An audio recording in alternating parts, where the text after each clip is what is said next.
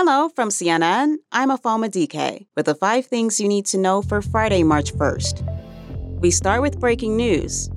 President Joe Biden announced that the U.S. will airdrop humanitarian aid and supplies into Gaza. We'll have more information on this developing story in our upcoming episode at 6 p.m. Eastern. The morning session of the hearing in the classified documents case involving former President Donald Trump and 2 other defendants ended without the judge deciding a trial date. The trial is set to start in May, but special prosecutors requested that it start on July 8th, while defense attorneys are eyeing August and September start dates.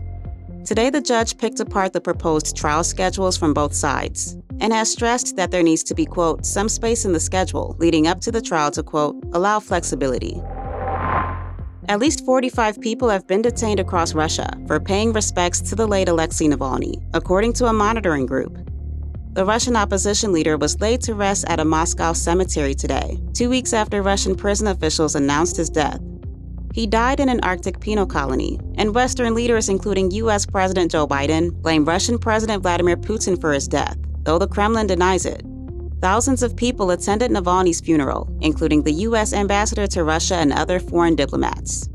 Though Navalny's widow didn't attend the funeral for security reasons, she posted a video thanking her late husband, quote, for 26 years of absolute happiness.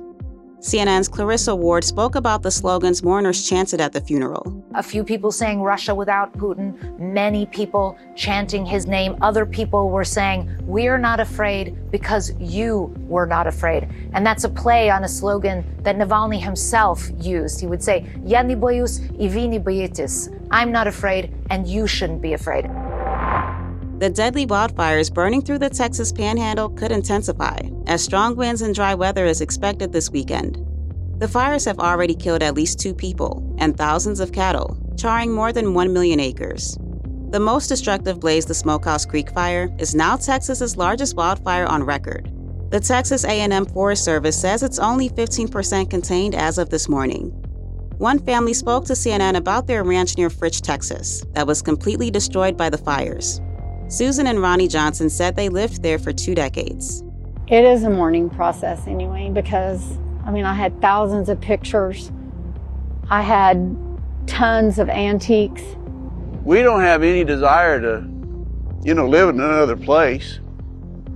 The night of the fire, we came back about 10:30 that night. We kind of snuck through some ranches to drive up here and see it gone.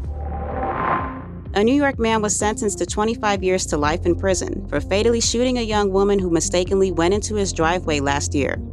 Kevin Monahan was convicted of second-degree murder last month, among other charges. The judge said Monahan didn't take any responsibility for the outcome of his actions and, quote, could possibly do the same thing again. 20-year-old Kaylin Gillis was a passenger in a car that mistakenly drove up Monahan's driveway, looking for a friend's house. Monahan then shot at the car, and Gillis died a short time later. Coming up, the CDC's new isolation guidelines for COVID-19. Hey, welcome back. The CDC says people who test positive for COVID-19 no longer need to isolate for at least 5 days.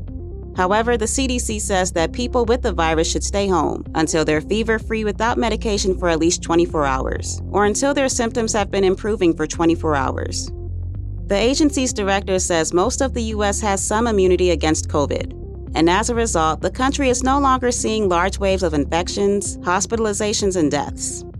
The CDC also recommends people take additional precautions for the next 5 days when resuming activities after isolation, such as masking, to lower the risk of spreading the virus, especially to vulnerable individuals.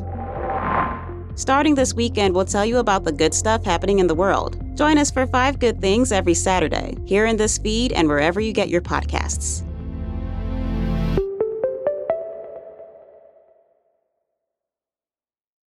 Over 37,000 companies have already made the move to NetSuite. Backed by popular demand, NetSuite has extended its one-of-a-kind flexible financing program for a few more weeks. Head to netsuite.com/briefing. netsuite.com/briefing.